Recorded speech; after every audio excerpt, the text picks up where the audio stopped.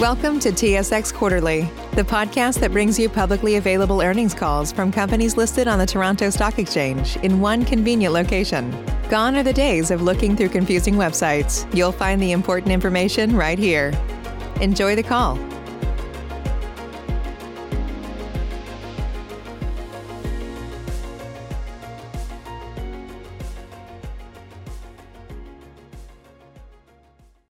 Good morning, and welcome to today's Canadian Apartment Properties conference call.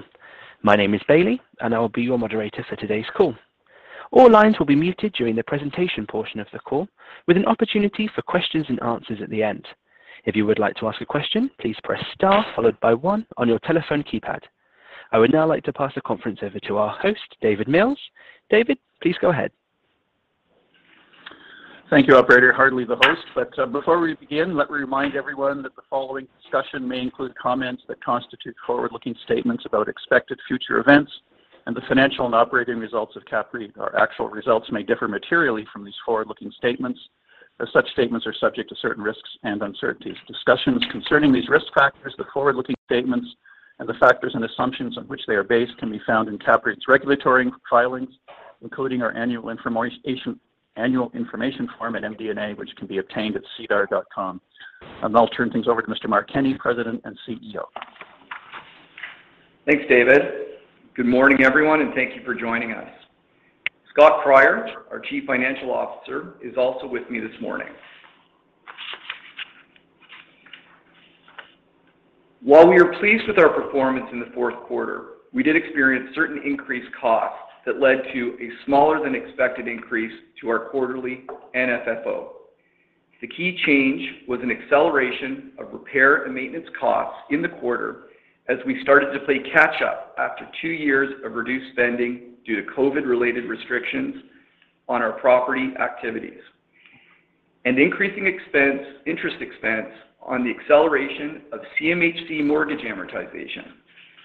NFFO per unit was impacted by the 1.8% increase in the number of units outstanding in the quarter. The unexpected increase in Omicron caseloads across the country also led to increased uncertainty in some of our markets. However, we believe we are now working our way through this situation. Having said this, revenues were up almost 7%, driven by the contribution from our acquisitions, increased monthly rents, and continuing high occupancies, driving a 3% increase in our NOI. Turning to slide 5, we booked another solid year in 2021. All of our key benchmarks were up, including revenues, NOI, and NFFO, and we continue to generate solid and accretive growth for our unit holders. It is also important to note that we have experienced very few collection issues through the pandemic. To date, we have collected over 99% of our rents as we work with our residents to understand their issues and ensure we collect on a timely basis. Our payout ratio remains stable despite the significant 5% increase in monthly cash distributions last September.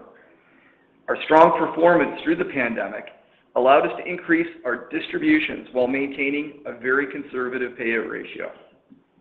Looking ahead, we expect to see further increases in occupancies, accelerated growth, and much improved operating performance as we work our way out of the Omicron pandemic and gradually return to more normal markets and operations. From an operating perspective, our ability to generate solid performance in both good and bad times is clearly demonstrated by the results from our stabilized portfolio. As you can see on slide 6, occupancies improved again in the fourth quarter, while net average monthly rents continue to increase. Our leasing and marketing programs continue to generate increasing occupancies, as you can see on slide 7. After 2 years of operating under significant pandemic restrictions, our occupancy has remained highly stable, rising to over 98% at year-end. You can also see that our bad debts as a percentage of total revenues have remained low throughout the pandemic. While we did experience some issues with our commercial portfolio last year due to the pandemic, the residential portfolio continues to track its historic low level of bad debt. A key factor in our ability to generate solid returns during the pandemic is the solid increase in rents on turnover we are achieving, as shown on slide 8. Clearly, turnovers continue to be impacted by the ability of residents to move or personally visit our properties.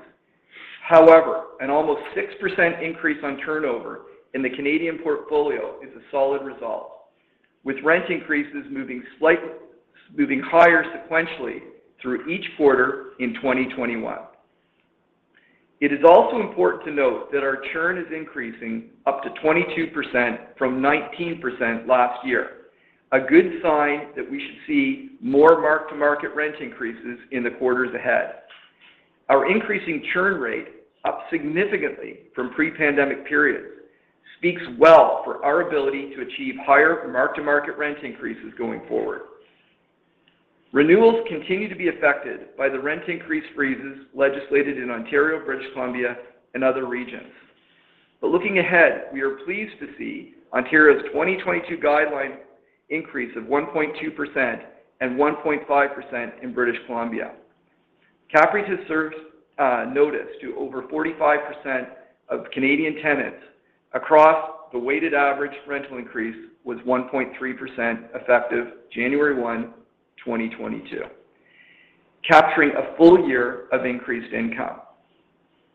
As of year-end, Ontario and BC represented approximately 56% of our total NOI. Nova Scotia has capped rent increases at 2% for apartments and 1% for MHCs in 2022, and we will be monitoring how we can implement these increases through 2022. As mentioned, we experienced a solid and positive trend in rent increases on turnover each quarter since we bottomed out at the height of the pandemic in Q1 last year, as shown on slide 9. With churn also rising beyond pre-pandemic levels, the lower turnover numbers in Q4 is normal. As you can see in the past, few families want to relocate during the holiday season. Looking ahead, we are experiencing more in-person and online visits and expect we will start to see more higher mark-to-market increases in the quarters ahead, moving us towards the higher levels of increase we generated prior to when the pandemic set in. Through most of the last 2 years, our ability to invest in our properties was also significantly curtailed by the pandemic and our focus on conserving cash. Through the latter months of 2021, we ramped up our efforts to further enhance the value and income-producing potential of our property portfolio. As you can see on slide 10, we targeted in-suite and common area improvements last year, ensuring our properties remain the most attractive in our markets and provide residents with safe and comfortable homes. Our investments in energy-saving initiatives is also reducing costs and helping us improve our environmental footprint, a key goal of our ESG programs. All of these key investments serve to increase NOI more quickly compared to other investment categories. Turning to slide 11, we continue to increase the size and scale of our property portfolio. Through 2021, we acquired 3,744 suites and sites, the majority in our key GTA and BC markets. Our acquisition pipeline remains strong and robust, and despite cap rate compression, we expect to generate further accretive growth portfolio in the quarters ahead. We also sold 593 non-core suites for $143 million, the majority in the GTA, where we are achieving very strong returns selling to experienced property developers wanting to develop downtown locations. We continue to evaluate our total portfolio to assess whether recycling certain capital will contribute to more accretive growth.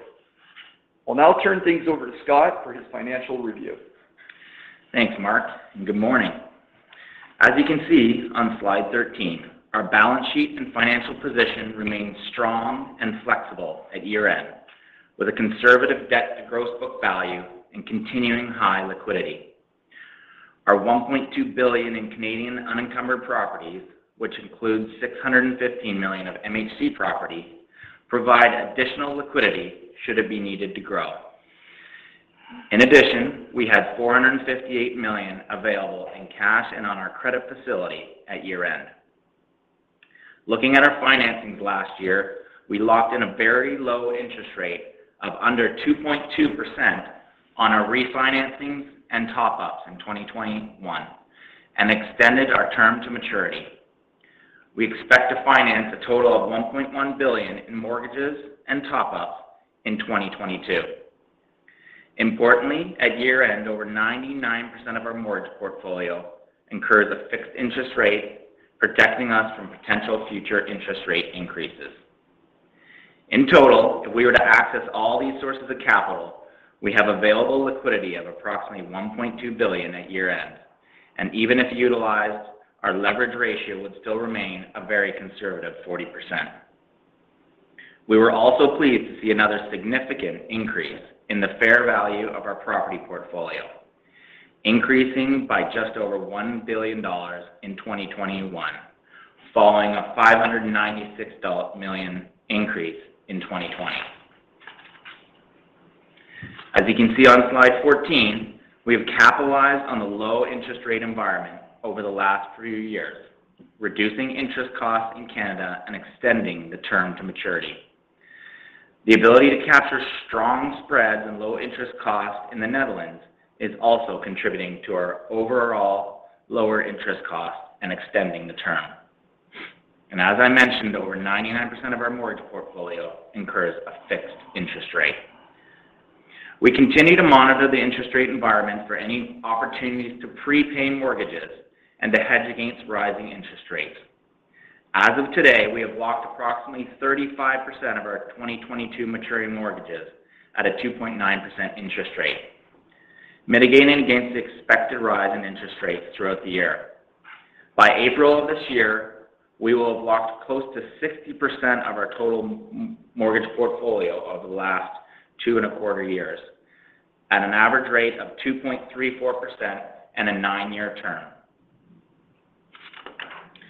Further to our strong and flexible financial position, looking back over the last few years, you can see on slide 15 that we have met our goal of maintaining very conservative debt and coverage ratios, even through the pandemic.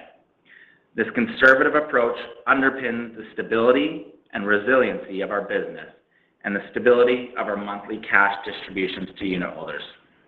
This focus on maintaining one of the strongest balance sheets in our business will continue going forward. Our mortgage portfolio remains well balanced, as shown on slide 16. As you can see, in any year, no more than 15% of the total mortgages come due, thereby reducing risk in a rising interest rate environment.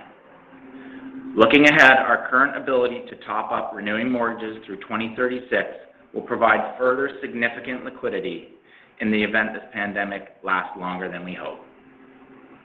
You can also see that we have many opportunities to reduce our long-term interest costs. The current 5 and 10-year estimates rate of approximately 2.6 to 3.1 are below expiring mortgage rates of between 2.6 and 3.4 over the next 3 or 4 years. We also believe we're in a strong position despite forecasts for interest rate increases this year and going forward. I'll turn things back to Mark to wrap up. Thanks, Scott. At CAP.REIT, we are committed to fully integrated strategy to enhance our environmental, social, and governance performance. These initiatives contribute to our mission to be the best place to work, live, and invest. Our ESG objectives, as outlined on slide 18, reflect our understanding the evolving global market has introduced new risk factors and opportunities for value creation. Our integrated ESG strategy helps us proactively address these risks. Our investments extend beyond managing our buildings to include the people we employ, the residents we house, and the suppliers we engage, and the communities in which we operate. Through these strategic alignments, we believe we will generate enhanced returns for our unit holders while making meaningful contribution to our communities and the environment. Our ESG objectives continue to evolve and undergo constant review and assessment, all integrated with our operating plans, assuring we achieve the highest levels of ESG benchmarks over time.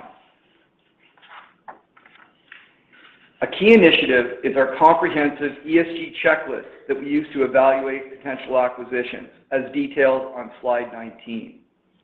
All opportunities are evaluated on current and potential risk factors related to environmental performance, including energy consumption and our ability to implement suite metering, energy efficient lighting, water usage, waste, recycling programs, among other factors. We also examine ways we can enhance resident engagement and resident safety systems. In addition, we look at working conditions within the property in line with our goal to attract and retain the best people in our business. All of these criteria are aimed at linking our ESG goals to creating increased value for our unit holders. In 2021, we achieved a number of key accomplishments as outlined on slide 20, a testament to our commitment to our ESG strategies. Once again, for the 8th year running, we were ranked in the top tier of the best employers in Canada, with a very strong score on diversity and employee engagement. Late in the year, we received a BOMA Award for innovation, reflecting our goal to enhance the value of our asset base. We received the award for Habitat, our state-of-the-art property-wide building automation systems that result in enhanced comfort for our residents while conserving energy, lowering operating costs, and driving sustainability. We are also proud the diverse nature of our employee base, including by gender and ethnic background, reflects our markets and the overall Canadian population. This commitment to diversity helps us understand and address issues and concerns among our communities and our resident base. We are excited to issue our next ESG report in May, outlining all of our successes over last year. Looking ahead, we see a number of very positive value drivers that we are confident will generate strong and growing returns for our unit holders over both the short and the long term. We will continue to focus on our proven asset allocation strategy as detailed on slide 22. We primarily target value-add apartment properties in the mid-tier segment in well-located suburban markets in and around Canada's 3 largest cities, Toronto, Vancouver, and Montreal. We are acquiring these properties at under 50% of replacement cost and have proven our ability to invest in them to increase value. Cash flows remain strong and highly stable due to the very affordable rent levels. Our second focus is the Canadian MHC sector. Revenues are highly stable, and with residents owning their own homes, capital requirements and maintenance needs are significantly reduced. With home ownership costs rising across the country, MHCs provide a real alternative as prices have not appreciated to the same extent. Our third focus is on Europe. As one of the only professionally managed operating platforms in Europe, the opportunities for enhanced value are significant. As you know, our investment management agreement with IRES terminated on January the 31st. While we are losing the fees from IRES, it frees up management and operations time and resources to focus more on our European platform, where we believe we have a much larger opportunity to grow. Key to our growth in the coming months will be our ability to capitalize on a number of market trends as we return to pre-pandemic conditions. Demand for our quality properties will grow as immigration accelerates, with new Canadians seeking affordable homes in our largest urban markets. The return of international students will also contribute to increased demand. The pandemic generated what we call household consolidation, as students and young people returned home to save costs and to stay safe. We see these young people moving back to rental accommodations as offices reopen and in-class learning returns. Demographics are also on our side as the growing seniors population looks to the rental market to meet their needs. We believe our quality, well-located properties offering more space on one floor at affordable rents will see increased demand by seniors looking to capitalize on the significant equity they have found in their homes. We also see families looking to quality rental accommodations as highly affordable alternative to the increasing cost of home ownership. Additionally, cash flows will increase as we prudently and responsibly increase rents. Finally, our ongoing property investments, as outlined on slide 24, are reducing costs through energy saving and other initiatives, enhancing resident safety and making our properties more attractive.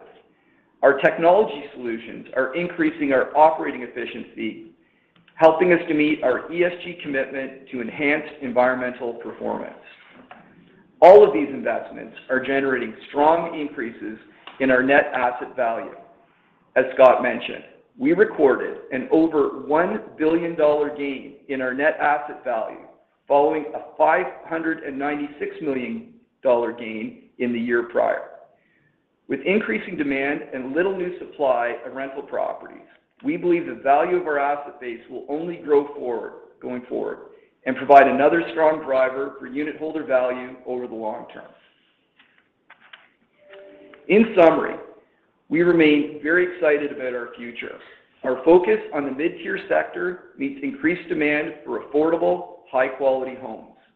Our predominantly suburban locations outside of downtown cores and our larger size suites are meeting the need for more space. We are experiencing a strong pipeline of accretive acquisition opportunities and expect to see solid portfolio growth in the quarters ahead. Our industry-leading balance sheet, leverage, and liquidity position provide stability and the ability to grow going forward. With demographic trends and increasing immigration, we are confident we will see to drive value for our unit holders in the years ahead. In closing, I want to once again thank everyone at CAPREIT for their hard work and dedication over the last 2 years. These have been very, very difficult 2-year period, but our experienced, engaged, and dedicated team has risen to the challenge. I also want to thank our residents for their patience during these challenging times. Looking ahead, we are confident we will gradually return to more normal market conditions and continue our 25-year track record of growth, strong operating performance, and delivering enhanced value to our unit holders. Thank you for your time this morning, and we would now be pleased to take any questions that you may have. Thank you. If you would like to ask a question, please press star followed by 1 on your telephone keypad. If for any reason you would like to remove that question, then please press star followed by 2. Again, to ask a question, that is star 1.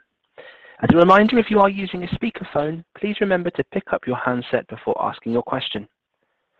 Our first question today comes from Jonathan Kelcher from TD Securities. Jonathan, please go ahead. Your line is open. Thank you. Good morning. Morning, Jonathan. Morning. First question just on the operating costs.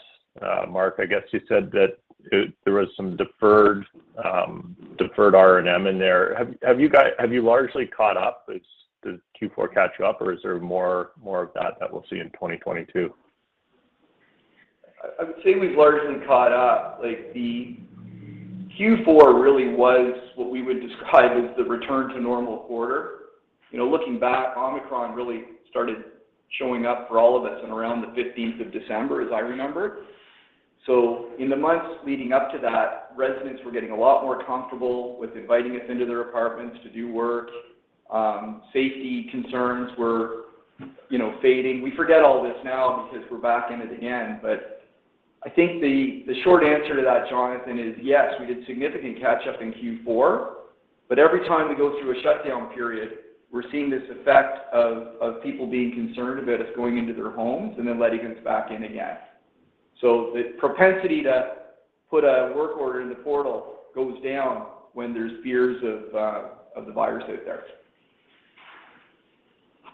Okay, that's helpful.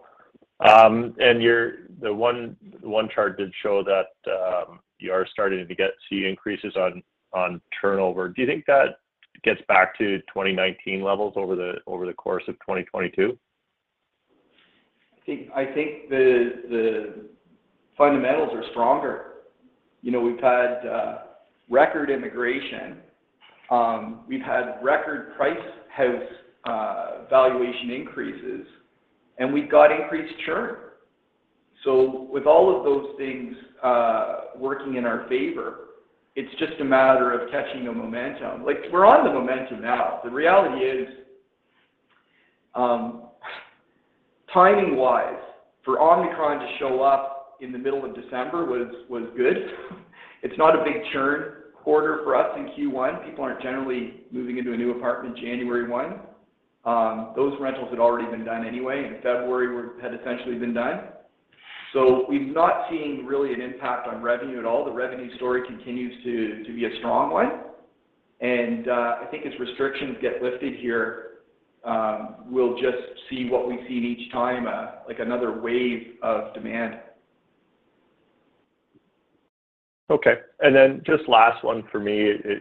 I see that you showed bad debt jumped a little bit in Q4 after sort of trending down. I think you might have addressed this with commercial properties. Could maybe give us a little bit of color on that? Yeah, it was the jump itself was really related to commercial, a commercial tenant specifically. So we're not seeing any major trend negatively that way. I think it's pretty much in line for the quarter. Okay, thanks. I'll turn it back. Thanks. Thank you, Jonathan. The next question today comes from Matt Cormack from National Bank Financial. Matt, please go ahead. Your line is now open. Hi, guys. Morning. On the margin front, so given your commentary, should we expect, I guess, then R&M to come down in Q1 and then maybe see a bit of a catch-up again in Q2? And then maybe more broadly on expenses and inflation, you seem to be doing pretty well on property taxes and utilities, but how should we think of kind of overall NOI margins going forward? Well, Q1, the effect of the weather, I'm going to say, has been difficult. We've had record snow across the country.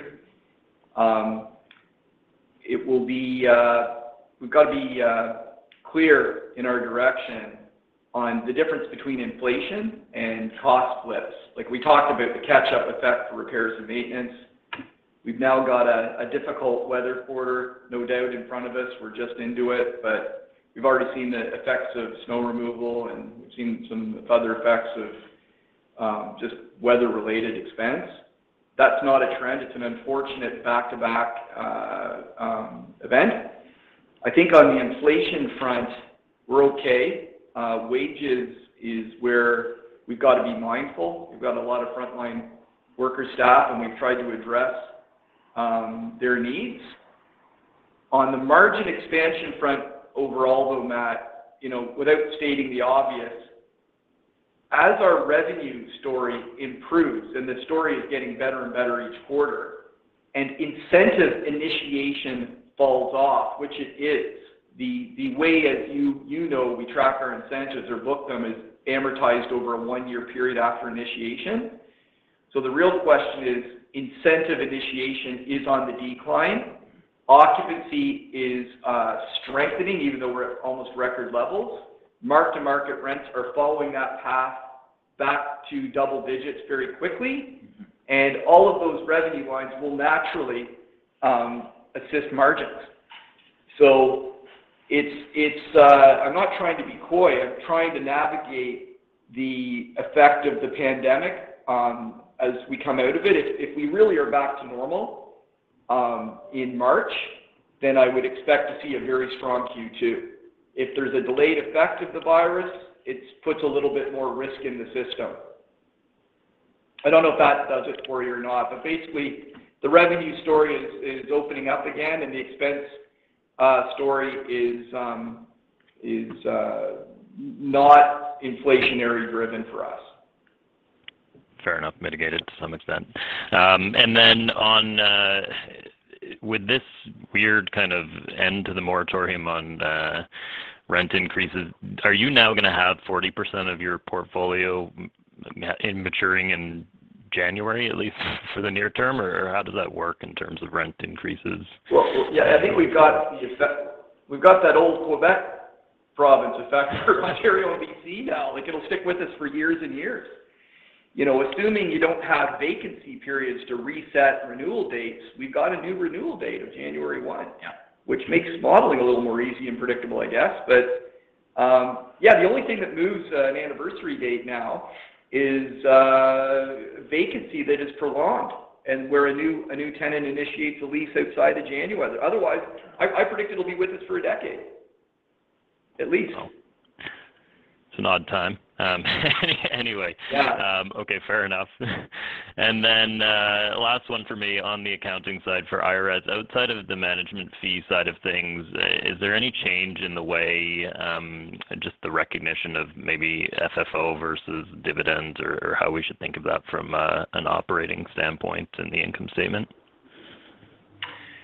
Yeah, I mean, ultimately, we're finalizing our assessment on this, but with the loss of the management contract, we will likely move to a point where we just, it's fair value as opposed to equity-based accounting. So there will be a change in that basis. Okay, but it shouldn't be hugely material at the end of the day to FFO figures, should it? Or am I missing something there? No, it shouldn't. They have a high payout ratio of their income, et cetera. So okay. It should be fairly in line. Makes sense. Thanks, guys. Thank you, Matt. The next question today comes from Joanne Chen from BMO Capital Markets. Joanne, please go ahead. Your line is now open. Okay. Hi, good morning, guys. Good morning. Maybe just following up on the kind of the turnover activity. How do you think it's going to trend through 2022? And I know you did talk about the mark-to-market opportunity, but could you perhaps provide some color on? I think you did mention briefly double digits, but could you maybe comment by market within your portfolio where you're seeing the most strength? Yeah, so I mean, kind of trending through Q4, we saw actually the strongest in December was in the Halifax market, and I believe it was 13 or 14%. So that was the strongest overall, followed by Ontario, and then BC.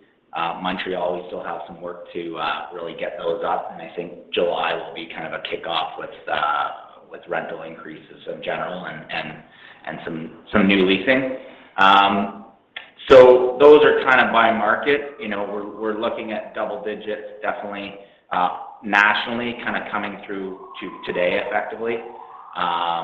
So that's the general trend. It's been pretty. The graph in our conference call kind of shows it pretty clearly. It's almost a straight arrow upwards right now, and Mark said we think that'll only continue with with the housing crisis we're in and immigration, returning, and students, foreign students returning, and the deconsolidation of households. So we think there's just a ton of firepower behind that market rental growth rate. Okay. If I could add, Scott. Oh yeah. Yeah, I was going to add to what Scott said is on the household consolidation. This is a real Canadian, made in Canada effect that they have not seen in the U.S.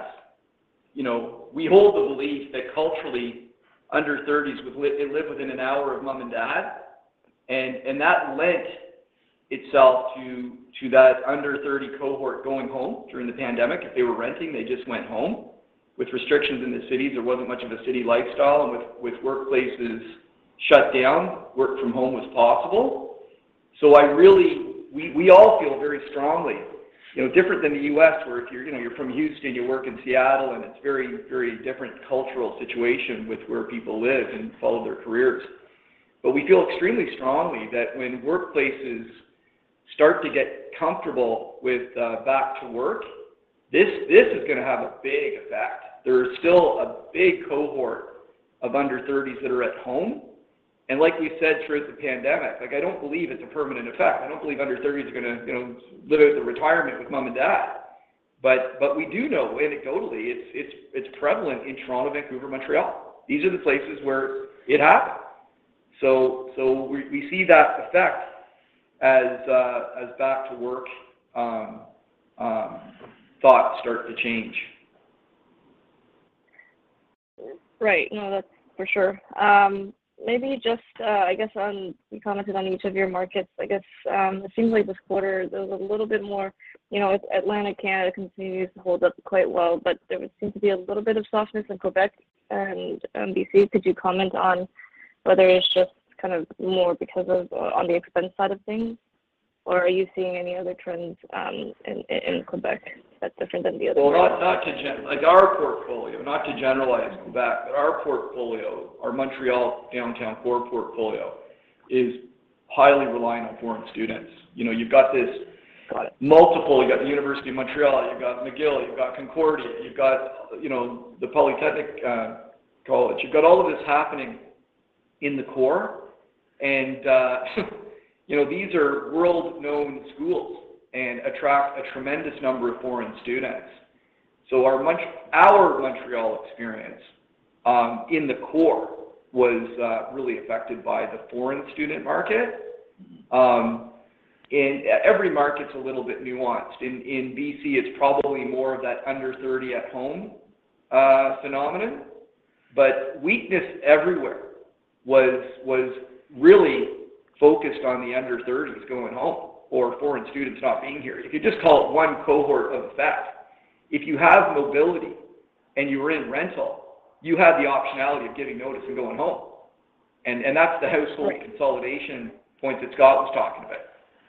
Yeah, Quebec got hit, by a couple of things. That was probably one of our higher areas of incentives throughout the year, and it continues to be in through Q4 as far as granting of incentives. And then similar to some of the other regions, R&M, utility costs, et cetera, and a little bit higher vacancy. So it was a culmination of a bunch of factors specific to Quebec. But Scott talks about incentives. Like we're very, very proud of how we managed the pandemic, and our incentives are something that's not in CAPREIT's history at all. But when you look at the total effect of incentive granting, it really equates, as Scott has said on a number of occasions, to about 1% of revenue. So really, in today's environment, we think of that as vacancy loss. Like we mitigated vacancy loss through incentive use. And it's not something we believe in, but under the circumstances, we had to embrace because others were also embracing incentive use. But it's important to highlight that burn-off effect is really about incentive initiation. And we've done a very, very good job, in my mind, of managing that prudently.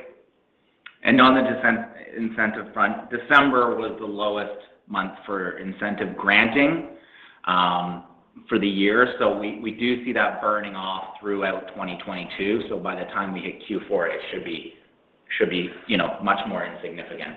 But it's a lagging effect on a revenue as opposed to vacancy, obviously, which comes back more immediately. It's been building is the problem. Like when we were using incentives, it was a slow build, and now it's a slow burn. So I think we've crested the top of the incentive initiation curve. Well, we have crested the top of it. Got it. No, that's helpful. I guess maybe just one more on, the expense side of things. I know obviously Q4, there was a lot of catch-up that you guys did. But how should we think about the run rate, through 2022, given the current inflationary environment?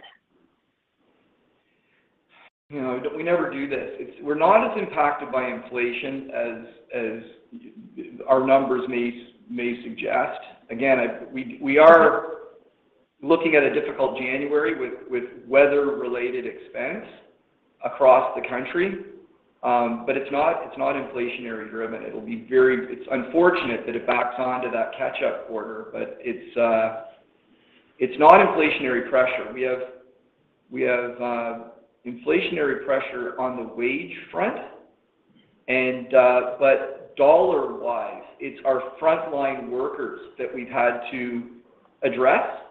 So from a quantum of dollars, it's not significant. From a percentage of increase, it is. But from a dollar effect, that's where it is. But we don't view that as material. We view the revenue catch-up and overachievement due to higher churn to be what gets us through those inflationary pressures.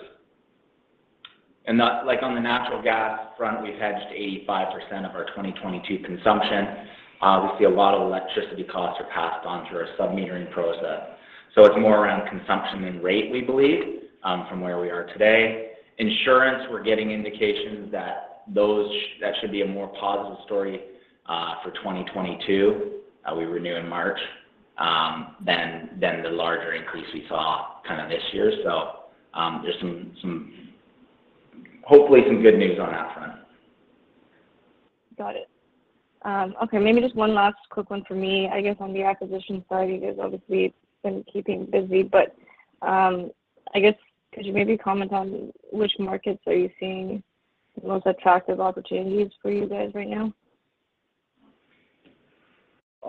It's been a slow quarter for new product launch for what the type of assets that we identify as opportunities. We've got a couple of things in the scope right now, but it's also clear that the market still has an incredible appetite for apartments, and we continue to evaluate disposition opportunities as well, where we see value creation, significant value creation. There's a lot of assets CAPREIT's held for many, many years that really are trading at unbelievably attractive valuations, and we've got that whole diversification, modernization strategy in mind.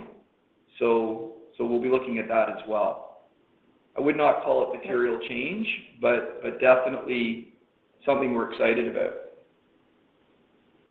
Okay, no, that's very helpful. Thank you very much. I will turn it back. Thank you, Joanne. The next question today comes from Mario Saric from Scotiabank. Mario, please go ahead. Your line is now open. Hi, thank you. Good morning, guys. Good morning. I also wanted to come back to the operating costs, and then I wanted to touch on the large fair value being recorded during the quarter. So just on the operating costs, you're saying property NOI came down 2% this quarter. It would have been up 1% if it wasn't for this other expenses category, which was up 13% year-over-year to $40 million. Mark, you mentioned kind of a recovery in R&M spend, but can you provide us with a bit more granularity on the breakdown of that $40 million of other expenses this quarter, like between R&M and insurance and anything else? That would be helpful. Yeah, I'll let Scott. I mean, the majority of that would be R&M. I think, through the year, I think we had about a 20% increase in insurance. But either direct wages or wages through, subcontracted programs were, it was largely driven by the increase in RN and a little bit of inflation in the wage side. But, yeah. Okay. So of the $40 million. That's the real key driver, yeah. So of the $40 million, say like 70% or 80% plus would be R&M expense or more? Yeah. That's a reasonable estimate. Got it. Okay, so then the commentary on kind of the catch-up, if it was $40 million in Q4, it was up 13% year over year. is it fair to say that in Q4 of 22, that 40 million is 10% lower than it was this year, kind of thing? Does that sound reasonable? I see, yeah. Got choppy run rates going on with the pandemic. I'd hate to put 10% on it, but that seems reasonable on the surface, Mario. It's the catch-up. Like, if we have a stabilized go forward from here in terms of, apartment entry, then, yeah, I think that would be more than conservative. If we have another surge, obviously in Q2 and Q3, then you can see a drop-off followed by another increase. So, yeah, that's a reasonable assumption. It's all pandemic related, sadly. It's not just the normal operating business. There's clearly a start-stop effect with the pandemic. Okay, that makes sense. So then just shifting focus to the large fair value gain, I think the one thing that struck me with the quarter is the same property NOI decline during the quarter, which you explained, and then the pretty significant fair value gain that was taken. Most of that was due to higher NOI, not cap rate, which was particularly interesting. So I'd say maybe a two-part question. What happened in Q4 that drove kind of the cumulative fair value gain year to date from higher NOI up to 417 million versus just 27 million year to date in Q3? Yeah, I mean, first of all, we obviously do our full valuation process with our third-party appraiser in Q4. Historically, if you look at the last 5 years, most of our increases come in that final stage. We're obviously cautious through the quarters to bump too fast, and then you have the pandemic effect through different quarters as well. So that's the reason it generally comes in Q4, and there were a lot of transactions also to support those gains. The NOI side, really, obviously 2020, the assumptions with 0% increases in BC and Ontario, and really lower mark-to-market rents, were apparent in our valuations in 2020 and through the first half of the year. With the announcement of the BC and Ontario renewal rates, which come into effect Jan 1, had a very large impact on our stabilized 2022 NOI. And then, again, as we saw through October, November, December, we saw a real ramp up in the mark-to-market of rents. We have budgeted increases in R&M, so there is some inflationary pressure built in to our valuations because we use our budget numbers to a large degree. But really, it's really that top line change, a combination of vacancy, drop off of bad debt. TIs don't come into play as much from a valuation point of view. So it was really a top line story with the momentum in Q4. If you look at the trend through 2021, we hit a cumulative low of vacancy or higher vacancy, so and bad debt and etc. In June, and so as we've come into the December months, all of those figures have really improved and built out a very strong stabilized NOI for 2022 from a valuation point of view. Mario, I think it's appropriate if I could add something on the valuation front that we don't talk about a lot. All of the apartment REITs in Canada who value income make up an incredibly small percentage of the ownership pool. And, we calculated less than 5% of the ownership pool for rental. So when you look at all sectors of real estate, the apartment sector in the public domain owns the smallest slice of the pie, okay? Compared to office, compared to industrial, compared to, list goes on, whatever. And so what we're seeing in the market are valuations that are not based on income. In fact, the counterintuitive thing happened during the pandemic. Apartments with large vacancy rates were commanding the highest valuations because the private market sees it as a revenue opportunity and doesn't really run its business quarter to quarter like a lot of the REITs do. So, well, we don't run it that way, but they just take a different view. And the other factor that has nothing to do with income is this replacement cost thing we keep talking about. So the private market says, my goodness, I can buy stable income at less than 50% of replacement cost. There's value in that. So I think on the valuation front, it's something that we don't talk about a lot. We are a very, very different sector of real estate to our other sector peers. And the valuation is really got, over the last 5 years I've seen it, so much less to do with actual income and so much more to do with NAV. Mark, just maybe one follow-up on that. It's an interesting point that you're making. We're seeing in the industrial space where, whether buildings are occupied or vacant, it's the same valuation because of the conviction and being able to lease up the space at a very good rent. Are you finding in the private market that vacancy is still highly sought after, notwithstanding, let's say, some of the regulatory uncertainty that exists for residential today? Like, are people buying vacancy today aggressively? Again, oddly, not as much today as a year ago.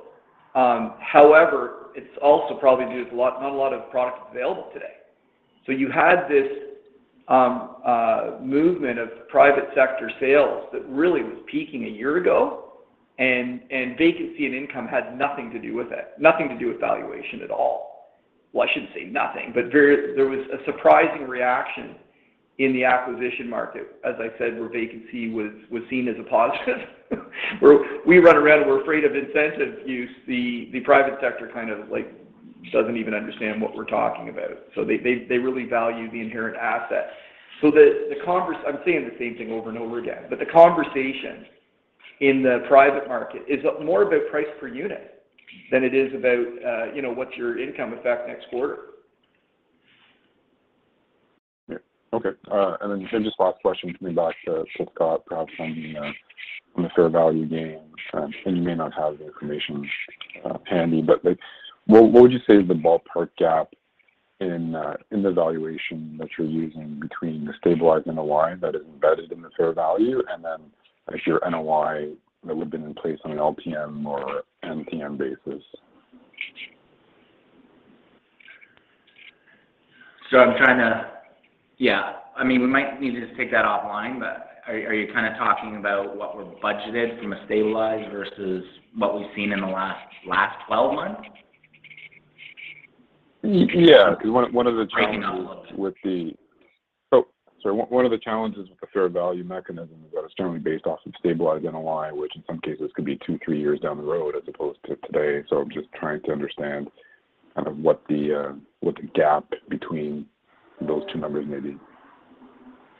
No, realistically, we run a 2022 value stabilized for our valuations. We run rent rolls based on what we're seeing in the markets, based on renewal rates that we know are in place, and that's what I'm saying was a huge driver of the valuation increase through NOI for year end was the fact that we do model 1 year forward stabilized. So we're not 2 and 3 years out. Like I know some other companies do that. We're basically a year forward. We're quite conservative from that point of view, and given where our occupancy is at, where we're seeing rental rates and renewal rates at, we think the top line's pretty predictable from that point of view. Yeah, like our throughout the year process is based on income changes, but it's not forward looking, as Scott said. It's like in place income calculation. But the cap rate, the market probably looks ahead, and that's what we were just talking about, the private market valuing vacancy loss. So when we do these year-end cap rate adjustments, that's when there's the catch-up effect. But the typical, we believe that cap rate has probably one of the most conservative valuation models out there. We use multiple third parties. We vet it internally, and we typically lag what consensus NAV would be by a small margin. But we keep that robust system in place so that we're never overstating, really. But what's exciting, though, and part of what some of our dispositions have revealed is this significant gap in cap rate use, depending on the attribute of the disposition. Mary, I'll just add, we do, especially during the pandemic, we use DCF models just to look at the short-term impact of bad debt and vacancy, which doesn't have a long-term real large valuation impact. Obviously, if you're not getting market rents and if you're getting low renewal rates, that has a more of a lasting effect. But we do DCF as well as a kind of check our heads against a direct cap method on a 1-year forward stabilized basis. So, when we look at per door and we look at a whole bunch of other things, but we do look forward, but that's not our primary basis for valuation. Yeah, it all sounds pretty comprehensive. Okay, thanks, guys. Yes. Thank you, Mario. The next question today comes from Mike Markidis from Desjardins. Mike, please go ahead. Your line is now open. Thank you. Good morning, everybody. A couple quick ones just to begin. Scott, you said 85% of your natural gas consumption was hedged. Can you remind us where the price level is versus where you were for 2021? I think the metric I could give you, my recollection is natural gas prices were kind of almost 30 to 50% higher. I think the mark to market on our 1 year of natural gas was somewhere in the $2 million range, and for the 3 to 4 years, like $6.5 million. That was the last time I looked at it. I haven't been following that natural gas prices during the last 2 months, given how busy we are. But it was substantially higher, by I would say close to 50% at one point. Sorry, so I just to make sure I understand you correctly. So the mark to market, I get that's a favorable event just from having the hedge in place. But in terms of the actual price level where you're fixed, how does that compare in 2022 to last year? Is that the 30 to 50% higher that you spoke of, or is that? Oh, sorry. The fixed price is almost bang on the same, like for the next 3 years. I thought we were talking about compared to spot market or forward market, which is, I think it was between 30 and 50% higher than what we've hedged at. Where Scott, I guess, in summary, is saying there's not a significant 2022 effect over 2021. I think that's what you're getting at, Mike. Exactly. Yep, that's exactly it. Got it. Okay, thanks for clarifying that. Just on the property taxes. I mean, I know you guys don't have a significant presence there. New Brunswick is seeing some hyperinflation. Are there any other regions where you're kind of concerned about, or are you generally feeling good about property taxes over the next, 12 to 24 months? Yeah, we work with advisors and whatnot. It doesn't seem to have any major pressure points. We saw a change in legislation in Alberta that's already hit us through 2021. We're not getting any indication of any major spikes. And of course, we'll continue to go back and fight any major increases like we have for the last 15 years.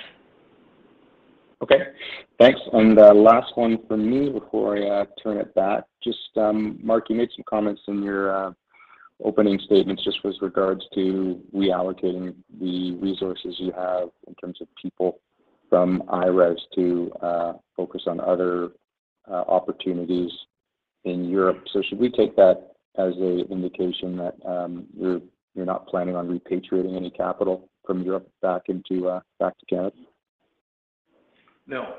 In the resources, it's our Toronto head office resources that we had dedicated on the corporate side. We have the ERES platform. We're very excited about what's happening with ERES, and our efforts can be fully dedicated to the success of that platform. Got it. And in terms of repatriating capital, there's no plans to bring any money back from Europe at this juncture? No. Okay. Excellent. Thanks very much. Thank you. Thank you. The next question today comes from Jimmy Shan from RBC Capital Markets. Jimmy, please go ahead. Your line is now open. Thanks. Hey, guys. Just on the turnover spread, what is that tracking so far in the year? Did you say it was double digit?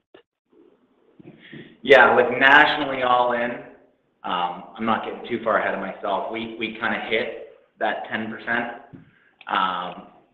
So, and again, I think, you know, the numbers are strongest in the Halifax market, then the GTA and Ontario, and followed by BC. You know, I'm like a broken record on this, Jimmy, and I'm not telling you anything you don't know, but it's the revenue story is what's so strong. You know, increased churn alone, even with lower mark-to-market rents, can generate a better bottom line. Better mark-to-market rent is clearly the path that we're on quarter over quarter. There's no reason to suspect that if the under 30s that are at home come back to mandated work and immigration numbers continue the way they are, we should be seeing stronger than pre-pandemic mark-to-market rents. Our occupancy gains are already the first part to recover in our revenue story. That's the way we run the business. And incentive generation has crested, and initiation of incentives is dropping. Bad debts stayed stable. It's all of it. The revenue story is quite strong. And you know, the trajectory of that story has been, as we said, gradual but predictable in an upward direction. It was the worst, as Scott said, in June of last year. And the results in June weren't that bad, but there's always a bit of a lag effect. So we've got this, you know, building momentum now on the revenue front, which has been, you know, punched slightly in the Q4 by some operating expenses, hopefully not too weather-related in Q1, we'll see. But the story is very, very strong. Yep. And on the under 30 cohort, what percentage do they make up of your tenant base, roughly? They make up about 95% of our vacancy. I'm not kidding. The vacancy was all the under 30 cohort. There was no exception. The suburbs was unaffected, and there's not a building in Canada that I'm aware of that was impacted that didn't have the under 30 cohort. You can call them foreign students if you want. You can call them students if you want, or you can call them new workforce city dwellers if you want. The reality is, and I picked 30, maybe it's 32, but that's the entire effect of the pandemic. And that's why I was making this point. It's a cultural Canadian effect, okay? In the U.S., if you're 30 years old, it's not unusual to be working in Houston and mom and dad are in Seattle. In Canada, for whatever reason, we all know this, we live within an hour and a half of mom and dad, generally, and especially in the big cities. If you're from the east side of Toronto, I'm going to guess that your family is on the east side of Toronto. It's that specific. So when it comes to Canadian vacancy effect, it's a cultural phenomenon, and it's age cohort related 100% to the pandemic. Who works in downtown core? It's that cohort. That's why the downtown cores were affected. Where are the universities? Big city downtown cores. Yeah, that all makes sense. And then just quickly switching to on the policy side, in terms of your engagement on that front and advocating for the industry, I notice you're also pretty active on social media now. And so any update you're hearing on that front? Thank you for the mention. I'm one of the followers. Okay, thank you, Jimmy. Yeah, any update on that front, federal or the Ontario level? No, listen, I'm doing my best. Anyway, that's another story, but I'm doing my best to actually tell the affordable housing story. I'm not even telling the rental story. I'm telling the affordable housing story, because it does not serve our industry well to have these run out of control home prices, okay? Nobody's attacking the homeowner for their property doubling in value in the last 3 years. And you know, I really do feel strongly about the fact that, you know, immigration is wonderful. Of course we embrace immigration. We're all immigrants. However, you can't do that without housing policy. And we sit here and wonder why prices are runaway. And yes, it's not one-dimensional. Yes, there's, you know, a flooding of capital in the market that has driven prices. Yes to all of this stuff. But the reality is that for people to have affordable homes, there's never been an example in the history of the world ever where supply didn't help that problem. And we're way behind on this. So we've got the municipal level fighting development. We've got the federal level pushing more demand into the system. And we have the poor provinces trying to solve the problem, and they have the least impact. And at the end of the day, the rental sector is demonized, even though our rents are actually not doing anything compared to the larger housing market. So, you know, there's my speech. I'm not very, like I said, I'm not sure too many people are interested in following Mark Kenny on Twitter, but that's the story we're trying to get out there. It's healthy for the industry. Okay, but are you hearing it at the federal level, you know, anything that come out recently or discussions underway that you might be hearing or otherwise? Not really. I think that there's, you know, as of this morning, a preoccupation with other issues, but not really. You know, between the truckers and and what's happened in Europe over there, that seems to be the attention. But we're doing our best to get the message out on the need for more housing and the need for government to address the affordable issue, especially in the context of immigration. Okay, thank you. Thank you, Jimmy. There are currently no further questions registered, so I'd now like to hand back to Mr. Kenny for closing remarks. Please go ahead. Well, I'd like to thank everybody for their time today and in joining us. And if you have any questions, please feel free to reach out to Scott or myself. Wishing you all a nice day. Thank you.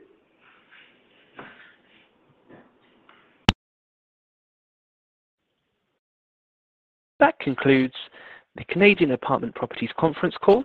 You may now disconnect your line.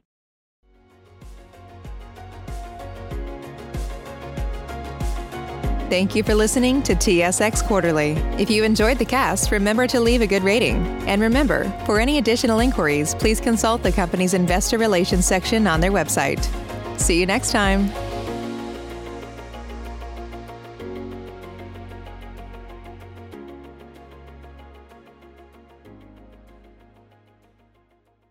At Parker, our purpose is simple.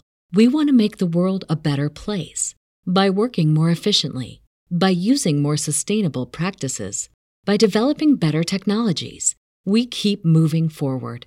With each new idea, innovation, and partnership, we're one step closer to fulfilling our purpose every single day. To find out more, visit parker.com/purpose. Parker, engineering your success.